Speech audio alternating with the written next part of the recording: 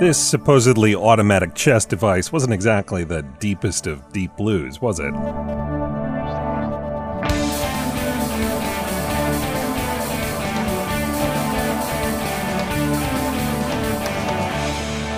It's time for Cool, Weird, Awesome, the show that always focuses on the mechanics.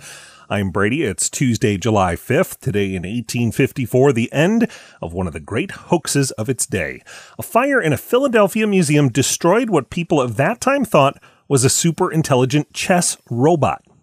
It was known as the Turk, and it was the work of Wolfgang von Kempelen. The inventor had been moving in some important social circles in the mid-1700s, including that of the Empress of Austria-Hungary. After watching an illusionist perform for the Empress, von Kempelen said essentially, "I can design a device that will be way more interesting than anything you or your court has ever seen." In 1769, that device was ready. It was a large wooden cabinet with a life-size dummy on the outside, and he said it played chess. Somehow a human could move pieces on its chessboard, and then gears would turn and levers would move, and the cabinet would play back. The device traveled all over Europe and the United States. It played against chess grandmasters, scientists, even Napoleon one time, and it nearly always won.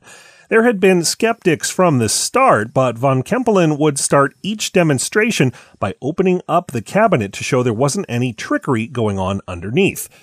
Except that there was. In a compartment that the public didn't get to see, there was a chess expert hiding. There were magnetic discs in the base of the chess pieces so that when the human players made moves, the man on the inside could watch the progress of the game and respond.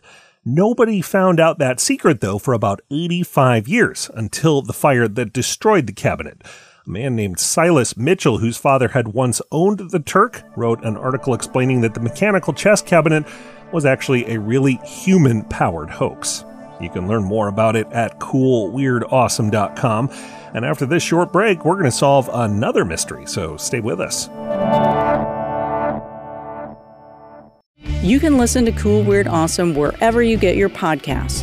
We're on Apple Podcasts, Spotify, Stitcher, Pocket Casts, Overcast, Radio Public, Breaker, CastBox, and more. And now we're on YouTube. To find us, search YouTube for Cool, Weird, Awesome, or subscribe to the Brady Carlson channel to catch every new episode we post. We'll be there anywhere you want us. And if you don't want us, why are you listening to us? Welcome back. Today in 2011, people in a skyscraper in Seoul, South Korea, reported the building was shaking like it was in an earthquake. When engineers investigated, they found it wasn't seismic activity. A group of Thai bow enthusiasts in the building were working out so hard that they hit the structure's resonance frequency. They caused a 39-story building to shake for 10 minutes. I'm Brady. Don't work too hard out there. Thanks for listening, and come back again tomorrow for more Cool, Weird, Awesome.